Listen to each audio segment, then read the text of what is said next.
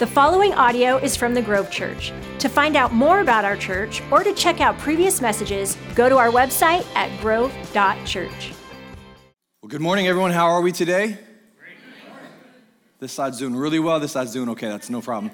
Hopefully online, you're doing well today too. Thank you so much for tuning in from wherever you are, whether the comfort of your own house, your couch, maybe vacation somewhere, but I'm glad you're here today joining us online. My name is Aaron. If I've not had the chance to meet you yet, some of you are just like, yeah, you say this every time, Aaron. I know, but not everybody knows me. So glad you're here today. I'm one of the pastors. I get to continue our series of Up Next Hope. It's kind of a Netflix vibe if you haven't picked that up. So we're kind of, the way I describe it is we're kind of binge reading through the book of Mark, intentionally to work through as much as we can during the summer because Mark is such a deep and rich text. So we're going to be in Mark chapter 4 today. So if you brought a Bible, we'd love for you to open it up and turn there. If you didn't bring a Bible, maybe you have it on your smartphone, we'd love for you to open up the Bible app there. If not, if none of those things cover you, I got you covered. The scripture will be on the screen behind me.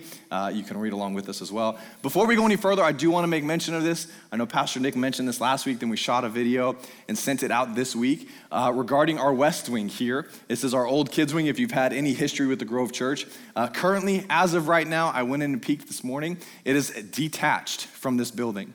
They have done all the work this week to prep it for demo. Pastor Nick thought it was actually going to happen in the next month or so, when reality is going to happen this week. So this week, our West Wing is actually coming down, and it's kind of a bittersweet moment to think about all of the memories and all of the history that has happened in that wing over the course of the Grove Church in its life. And so on one hand, it's really sad because I remember my first encounter with that wing was they had just finished the renovations about 8-9 years ago to update it for our kids' space. And we had carnival in that wing. There was games everywhere. It was just this chaotic cluster of compact people. But it was incredible to see all that God had done in that event and throughout the history of the Grove Church. And so on one hand, we're really sad to see it go because of all the memories and all the things that God has done. But it also provides us a step forward as we're dreaming about and continue to move forward into creating a new auditorium. Because if you don't know this, we are a much larger church than this current gathering, and so we want to create a space that we can accommodate more people having an opportunity to find a seat here at the Grove Church during one of our gatherings. And so that's coming down this week, so if you drive by Grove Street or 47th here and you see some construction happening, that's what's going on. I promise a sinkhole did not eat the West Wing. I promise nothing bad happened, but it is what we would call progress in some respects. So we just continue to thank you for your prayerfulness as we continue to dream about, God, where are you taking us and what do you want to do? And building this new auditorium, we're looking for God to provide in so many ridiculously amazing ways. So but that is happening. I just want to make sure you're aware of that. I'm going to come back. My family, we're taking some vacation this next week. I'm going to come back and it's going to be gone. So I don't even get to watch it happen. But it's exciting times to be here. So just want to let you know that. Mark chapter 4, we're in this series called Up Next Hope. And so we're going to read a portion of this passage. And I'll be honest with you, Mark chapter 4 provides a first glimpse in this gospel with some of Jesus' teachings. And one of the ways that Jesus provided and taught was through a thing called a parable. If you don't know what a parable is, that's okay. But it's simply a story to communicate a spiritual truth about the kingdom of God in a way that those who are not ready for direct revelation, if I can say it that way, as one of my commentators has said it, that they're not ready for the depth of the truth. A parable allows them a glimpse to start wrestling through spiritual truths, through kingdom principles. And so we find in Mark chapter 4, the bulk of the chapter addresses and handles a lot of Jesus's parables. Or at least the bulk of the parables in the book of Mark, not a lot of Jesus' parables, but the bulk of the parables in Mark is in the chapter 4. And so I don't have time to work through all of them. And so I'm gonna hit one that's very familiar to many of us. Maybe you've not read this passage before, but that's okay because you're gonna hear it today and it's gonna be fun. We're talking about the parable of the sower and the seed and the soils. And before we jump into this passage, I just want to highlight a couple things. First off, Jesus was speaking to a very agrarian society. What I mean by that is it's agriculture and farming was a big part of Palestinian life. And so when Jesus is speaking through this parable of the sower, he's talking in a manner that individuals who are sitting there on the shore listening to him speak from a boat begin to visualize and understand, which is what good storytellers do. They paint a picture for you. So Jesus paints a picture that these individuals could then resonate and understand with as he's leading them through a conversation. And so that even for us today, as we read through this passage, you might begin to start seeing some pictures in your mind about gardening and planting, because some of us understand gardening better than others. Any green thumbs in the room today? couple of us. Maybe online you're a green thumb. Here's the one thing I know about gardening. It's not for me, just to be fair.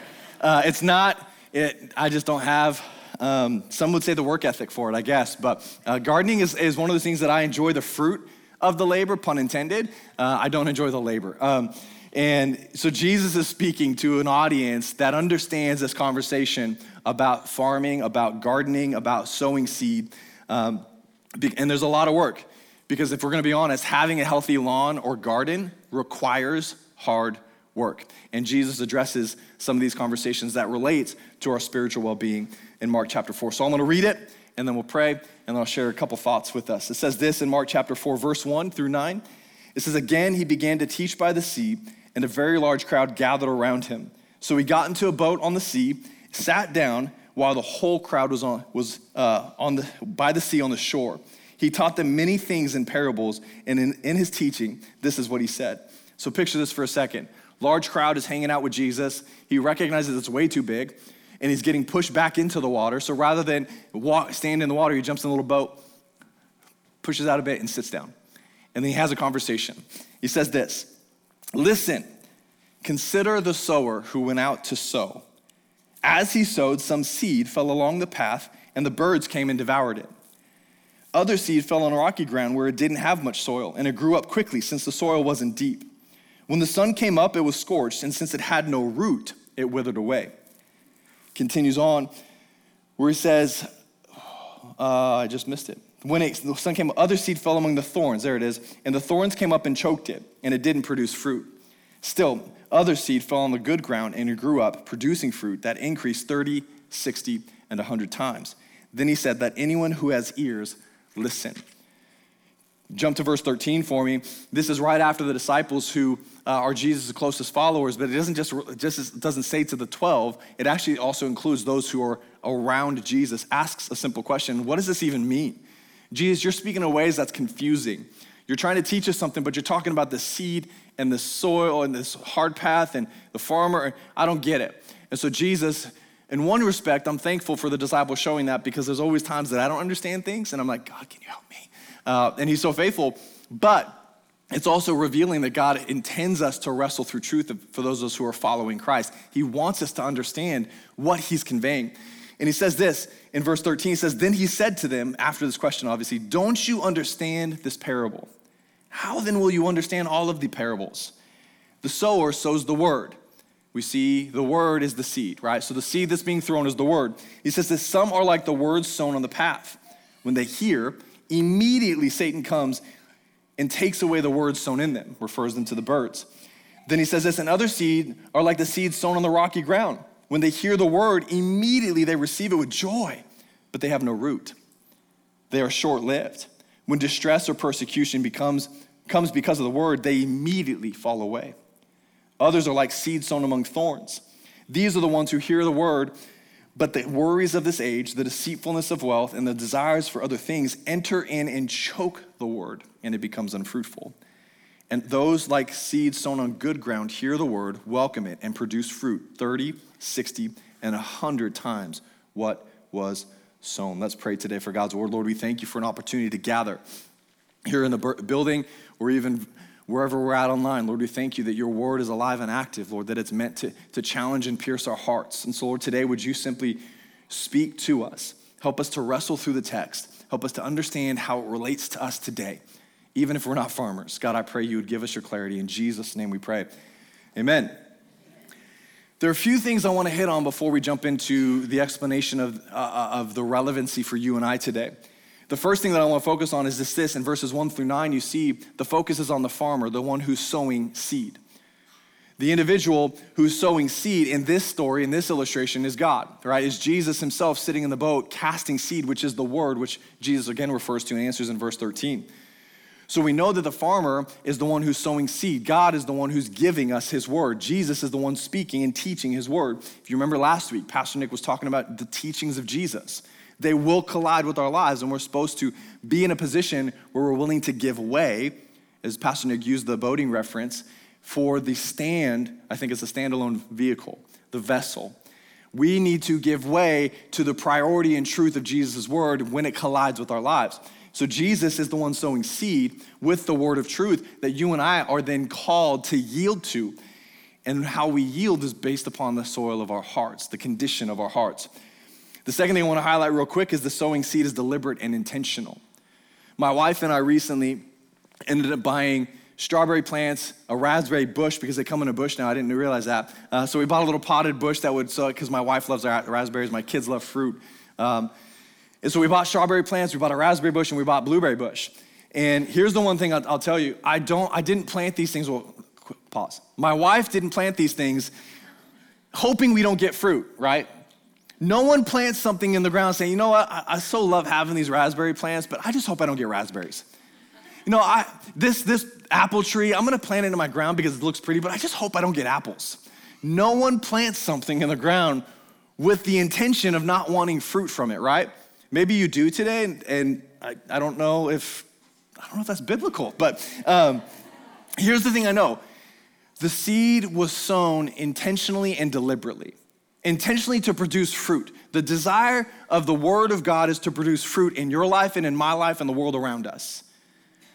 God is deliberate in his sowing of seed. Now, here's what else I used to think when I was reading this passage. As a kid, I used to think, I have a weed and feed little hand churner that throws it all over my yard. So after I mow, I want a green lawn. I do this work where I'm walking up and down, up and down, up and down, just trying to kick out as much as I can to help my grass stay green. My picture of understanding says this is the sower just throwing seed, and some happens to fall on a hard path. Some happens to fall on rocky soil. Some happens to fall in thorns. And then some so happens to land in good soil. It's this picture of it's a deliberate sowing of seed. So in other words, this picture for me is that God, who is the farmer, who's sowing the seed, who's sowing the truth of Christ, who's sowing the word, is intentionally throwing it in places that may not receive it.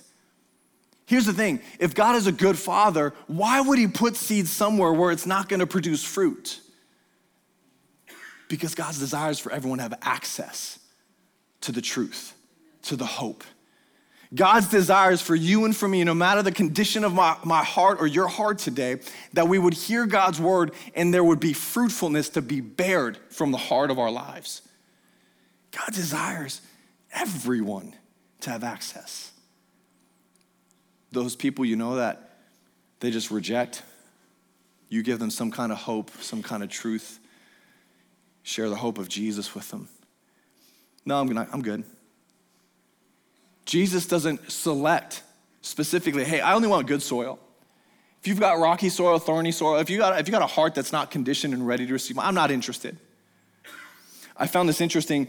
In Palestine, when they would sow seed, when they would throw seed out, they actually plowed after the seed was thrown. When I always grew up, like you get a hole and then put seed in the hole and cover it back. They would throw seed on the ground, then bring a plow afterwards to then cut it into the ground. The intention of the farmer and God, who loves us like a good father, our intention should mirror creating access for people to have the hope of Jesus that we ourselves say we cling to. Jesus was deliberate and intentional with where he planted seed because his desire for you, for me, for your neighbor, for that driver who got angry at you this morning, from your kids who like to yell at you this morning, his desire for the truth is that it would produce fruit in our lives. Well, what fruit am I talking about? Apples and oranges and pears. No, I'm just kidding. I'm talking about Galatians 5. I'm talking about where it talks about the fruit of the Spirit, love, joy, peace, patience, goodness, kindness, gentleness, faithfulness, and self-control. Like you just said that really quick. 5:22, Galatians 5:22. But it doesn't just stop there. It stops in the way we live our lives. How are we mirroring self-sacrifice? How are we mirroring serving our fellow man? How are we serving our neighbors? The fruit that Jesus desires is one that would model and mimic his life. That only can happen when the seed of his word is being not just received in our hearts, but then growing and producing fruit. See, Jesus deliberately plants the word. He has given us his word for a purpose of fruitfulness. The final thing I want to say before I jump into the quick descriptions of these soils is remember, this is a story. It's a parable Jesus is using to evoke an image and an understanding in a way that you and I could grasp. One of the commentaries I read this week says this, when it first how Jesus was teaching, it says he did this in order to help them, meaning the audience, understand by means of a veiled confrontation with truth. I love that picture. It was his gracious way to stimulate their thinking and awaken their spiritual perception. The crowd was not ready for direct revelation. Jesus taught in parables to bring us to a very veiled confrontation with truth so that it would stimulate our spiritual perception. This was Jesus' intention with the parables. He's sitting in this boat, teaching a multitude via a parable for the sole purpose of drawing us to a position of wrestling with spiritual truth, with kingdom principles. So he jumps into the four soils. He explains there's this pathway. There's this hard beaten path that when the seed is thrown out, it bounces around, the birds come in, swoop and eat it, and they fly off. He says the rocky ground, seed takes root immediately and quickly grows up, but with the same degree of how quickly it grew up, it also withered because of the sun, because of hardship and trials. Third soil was thorny. Grew up, thorns grew up with it, choked the life out of it. It didn't produce fruit. And then finally he says there's good ground, where the seed produced fruit 30, 60, and 100 times. So I want to take some time to work through this conversation. See, verses 1 through 9 present a conversation. Then the conversation shifts in verse 13 to 20, where it no longer focuses on the one sowing the seed, and now focuses on the soil's reception of God's word, of the seed. And this is where I believe it connects directly to Pastor Nick's message, as I've already alluded to, where Jesus' will and teaching will collide with our world, with our lives. And we're called to give way to the truth of Jesus' word, to the truth of Jesus' teaching. The way that we can accomplish that is through having the right soil, the right condition of our hearts. So even though Pastor Nick asked a cheesy question about giving way, I'm gonna ask another cheesy question, is how's the soil of your heart today? As we navigate these words, my hope is that question would ring into your mind and in your heart in navigating each of these soils. The first soil he talks about is this pathway soil. It's this pathway of an individual who's busy and has got a lot of work to do. And if you're anything like me, when I've got a lot of work to do, oftentimes I put my head down, figuratively speaking, I don't walk around like this, but I put my head down and I'm grinding, I'm just working, I'm moving. I'm going from point A to point B to point C to point D as fast as I can to get stuff done. And what Jesus is referring to is this individual has a hard beaten path, that the soil of his heart or her heart that's hard beaten is an individual who's so busy, who's so motivated by getting stuff done that they don't have time to stop. If you've ever hiked the trail, you see a very hard beaten path where everyone goes because the foot traffic is unending there. It's hard, it's very firm because of all of the traffic. Jesus is painting the picture of the individual who has this soil in their heart. It's because they don't have time to pause and rest. They don't stop to contemplate the truth that is given. There have been moments in my life where I've been moving from point A to point B, sometimes because my kids are demanding my attention. And in the moments of God's grace, he reminds me as I'm getting stressed out and I'm getting annoyed, which I know never happens to you guys, but always me, that I'm getting overwhelmed by my kids and, Dad, I need you, Dad. I'm like, oh my goodness, babe, you're up.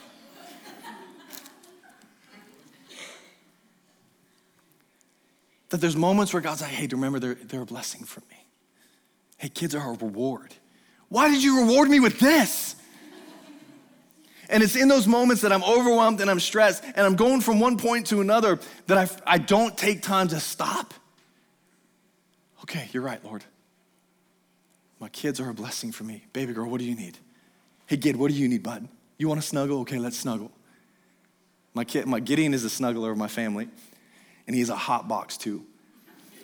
So when I snuggle him, I know I'm gonna sweat. But it's this picture that you're so focused on work or you're so busy with work that you don't stop to contemplate what God is saying. Let me paint it a different way. You come to a gathering like this. You come in, you get your coffee. You walk in, you say hi to a couple people. You find your seat, your seat. Your seat. Don't anybody sit in your seat. That's not biblical. The Bible doesn't talk about having seats. Anyways, you come in, you grab your seat, The worship team, okay, here's the countdown. Okay, 3 more minutes. I can endure this. Okay, worship team, you stand up. Worship team leads you, introduce, hey, thanks so much for being here. They sing a lot better than I can, so I'm not going to. You sing some songs. There's a video announcement. Now there's some guy talking in the middle of the gathering, which is weird, but it happens. It's not what it was before. Then there's another video. Then some guy gets up, and Pastor Nick would say he yells at you. I don't think I yell, but I do talk a lot and talk fast. So I talk a lot and talk fast. And then you wait for the song at the end of the dismissal because you got lunch plans. Or maybe it's a beautiful day. It's like, man, it's hot. I'm going to go enjoy the lake. Or you know what? I got gardening I got to do because you just reminded me there's a lot of weeds I haven't pulled yet that I need to make sure I pull. But we get to the point where we move on from one thing to another. We check our boxes. Man, that was a good gathering. Man, Aaron, you did a really good job. Thanks for being encouraging. And we walk away without stopping for a minute and realizing when we gather together, it's not meant to just be a checklist item, but it's meant to be a moment of pausing, of walking in. When we hear songs we sing where we just stop and we say, God, you're so good to me. Well, we stop and we listen to the lyrics. Maybe you don't know the songs that we sing, and that's okay. Listen to the lyrics. They're intentional. But we get so much caught up in our fast-paced check box that we forget that God wants to encourage us, that God wants to speak to us, that God wants to challenge us because he wants fruitfulness in our lives.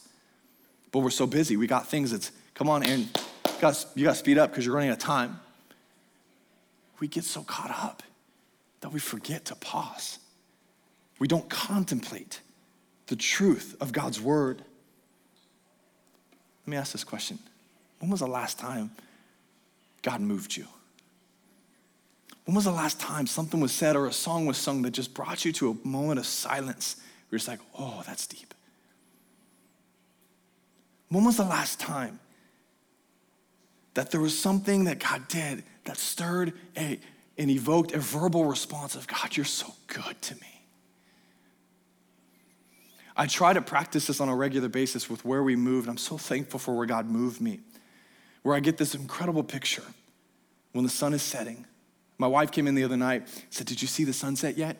It's like, no, the blinds are closed because there's a house below that looks right into our master bedroom. So we're going to keep those shut. But she comes by and opens it, and it's just gorgeous. And I try to when I see something that's beautiful. There's pictures in my office, and I said this before in years past.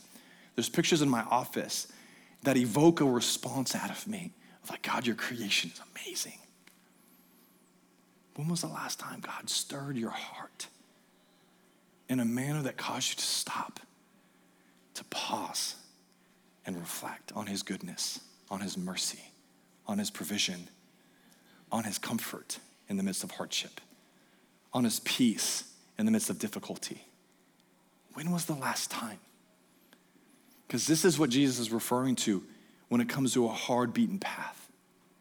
That we get so focused on what's in front of us that we forget when the Holy Spirit speaks. Yes, Lord. I love the book of Psalms because it has a word in there called Selah, which is meant to be a reflective response, to stop and think, to stop and worship. When was the last time? Because as the soil of our hearts get hard, oftentimes the way God softens it is through bringing a plow of hardship or difficulty. It's not God causing hardship, but God allowing hardship sometimes to bring us back to a point of frustration, out of frustration to him, out of desperation, out of brokenness, saying, God, I just need you today. When was the last time we were able to stop and contemplate God's mercy over each and every one of us? He continues on, Jesus does, and talks about this rocky ground. And it's this picture of someone who receives the word, receives the truth joyfully. That they go out rejoicing, celebrating, God's so good, only then to be met with opposition. In Palestine, the soil sometimes was only so shallow because there was a bedrock underneath it of just limestone. There's just this, and so the roots would grow deep, or not grow deep, they'd grow quickly. A seed would grow quickly as well. And then when hardship came, when the sun showed up, it would wither because the roots could not sustain it in the midst of hardship. It's this picture that refers to you and I as we not just hear God's truth or someone hears God's truth for the first time, they go out there, receive it joyfully, only to then be met with opposition. Well, wait a minute, I thought that if I said yes to Jesus, my life would become easy. No, your life would be filled with peace. Difference. But I thought when I said yes to Jesus to go to this place where he tells me to go, that my life would be full of good things. It'd be full. Sometimes hardship. But full of me because I'm with you always. I will never leave you or forsake you. Jesus point blank said, I believe in John 16, in this world you will have trouble, but take heart. I've overcome the world. Our source, our fulfillment, our satisfaction exists in the person of Jesus, not in our present circumstances. But how often do we fall victim to thinking that if I say yes to this, it's going to make my life easier? And we wither and fade when hardship comes. We wither and fade when opposition hits us. When it didn't play out the way we thought it would. Or people stand in opposition and say, you believe in that? That's a joke. Only weak-minded people believe in Jesus. Jesus is painting a picture. Where are our roots showing the weakness of them in the midst of disappointment, in the midst of hardship, in the midst of trials? Where do we find in our hearts that the soil is not as deep as we need it to be? We must fight through those disappointments and cling to truth. That God, this isn't working out the way you said it was, but what I believe as I heard you speak to me, I want to be obedient to you. So no matter what comes, I'm holding on to your truth. That is meant to transform and produce fruit in my life. Where are you finding and navigating disappointments and hardship? And where are you finding yourself fading away? Because it's time to re-up on the truth of what God spoke to you.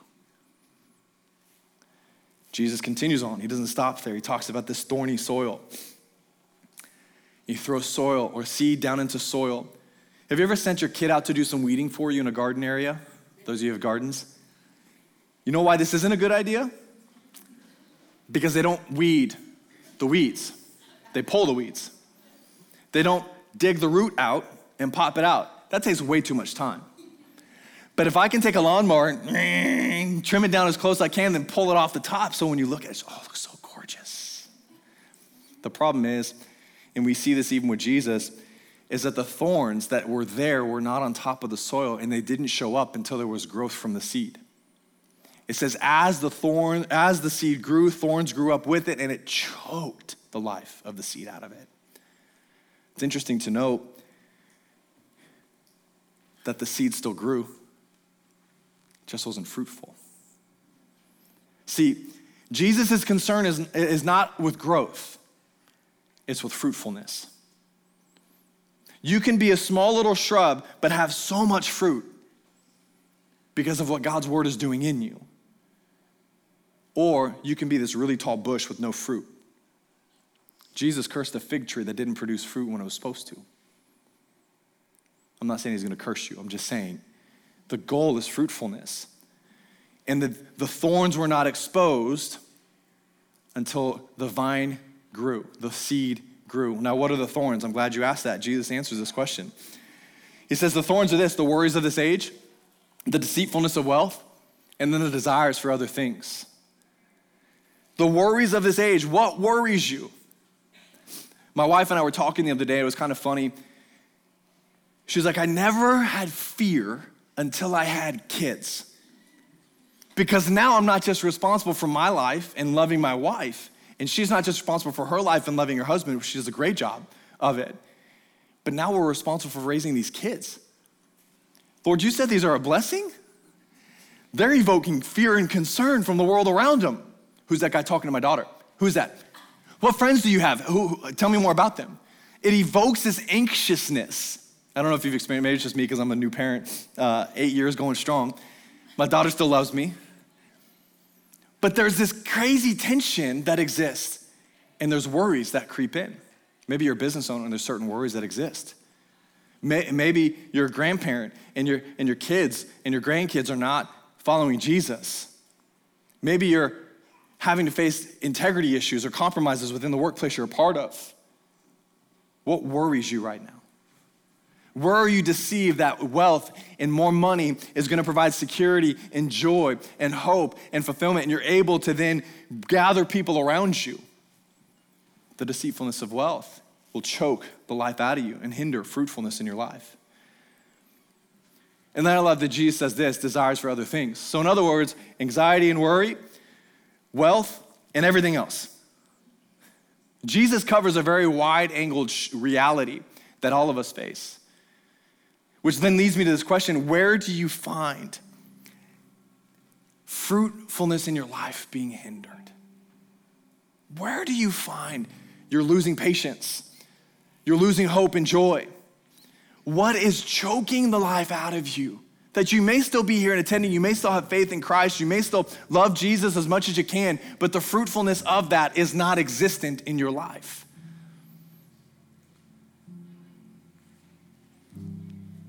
What thorns are choking the life out of the fruit, out of the seed in your hearts?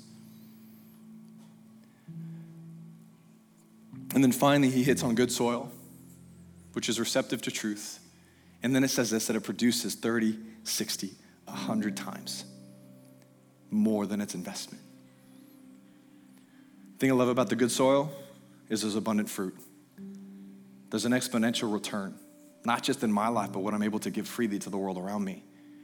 Galatians 5, fruit of the Spirit. Ephesians 2:10, we're called for good works. We're called to lay down our lives, not just for our spouses, but for one another. The good works, the fruitfulness that God is calling us to hinges on our receptiveness of his truth spoken to us. Because as we bear fruit, we then share freely with the world around us. Here's the tension. If you want to be fruitful, it takes work. But the return, the fruit produces 30, 60, 100 times. And it's worth it.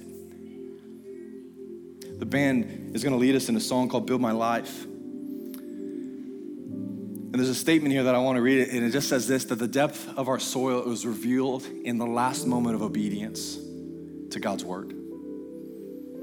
How deep our soil is revealed on the last time that we said yes, no matter what, to Jesus. And we did what he was asking us to do. How's the soil of your heart today? The band's gonna lead us in this song. And whether you're here in person or maybe you're tuning in online, here's my question. Where is the Holy Spirit poking you? Is there some hard spots in your heart because you've been so busy and preoccupied with doing this or accomplishing this or working towards this, that the Holy Spirit, maybe this is the one moment you've had in the last week or the last month where you're caused to pause and reflect just for a moment, like, Lord, is my heart becoming hard in certain places? Where he's poking and saying, hey, there's some things here that I need you to understand. My grace is sufficient for you, then your weakness, my power is made perfect. But maybe today is the first day in a while you're gonna pause and you're gonna raise your hands in surrender and say, Lord, I need you to do work on my soil, on my heart, because it's hard. And I want to know your love. I want to be stirred by your truth, because there's a world around us that needs hope, and we need hope. Maybe you're one of the ones who has rocky soil. Maybe you've received the word of God. Maybe you've followed him for a season and things have gotten hard, so you're starting to fall away. You're starting to give up on what you first knew was true. As I sing a song, I challenge you to respond.